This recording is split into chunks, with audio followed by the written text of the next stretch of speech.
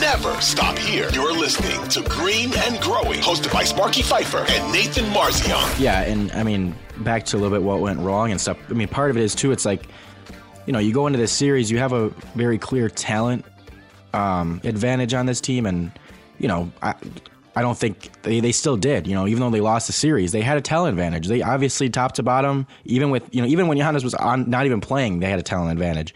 But and then Hero went out. Yeah, but the coaching advantage was clearly with the Heat, and I think the Bucks kind of gave away. You know, when you're a 1 seed playing an 8 seed, you go into the series, you have a lot of margin for error. You can play some bad games, you can screw around and be unserious for a little bit, and not have your best games, but still win the series. Kind of like Boston in round 1 against the Hawks. Like, they didn't play great. They blew some games down the stretch, whatever, but they still won the series because it's like they're the better team, yada yada. And the Bucks kind of gave that away. Giannis going out and them not playing great the first few games, and then sitting Giannis in game 3 and kind of like risking that, and then going down 2-1.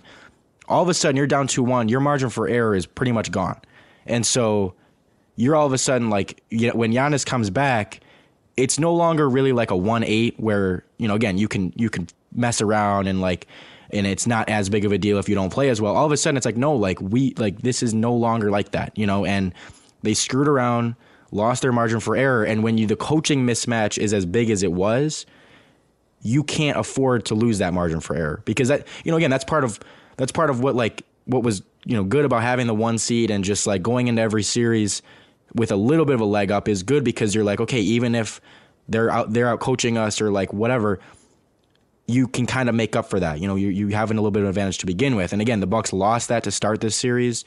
And so all of a sudden you're left down 2-1 with a huge coaching mismatch on the other side, and Giannis coming back, and he was I think a little bit still hurt, and it's just like they lost all their margin for error, and obviously they needed it because they played they essentially, if you look at how long they led, and after 3 quarters of both of those last 2 games, they won those 2 games when you look at the whole first 3 quarters, but then those fourth quarters they just collapse, and it's like even a little just 1 quarter of really bad basketball, like boom, you're done, you're out. And normally if that happens to start a series, okay, you've still got time to regroup, and it's like they didn't have that because they were already down 2-1.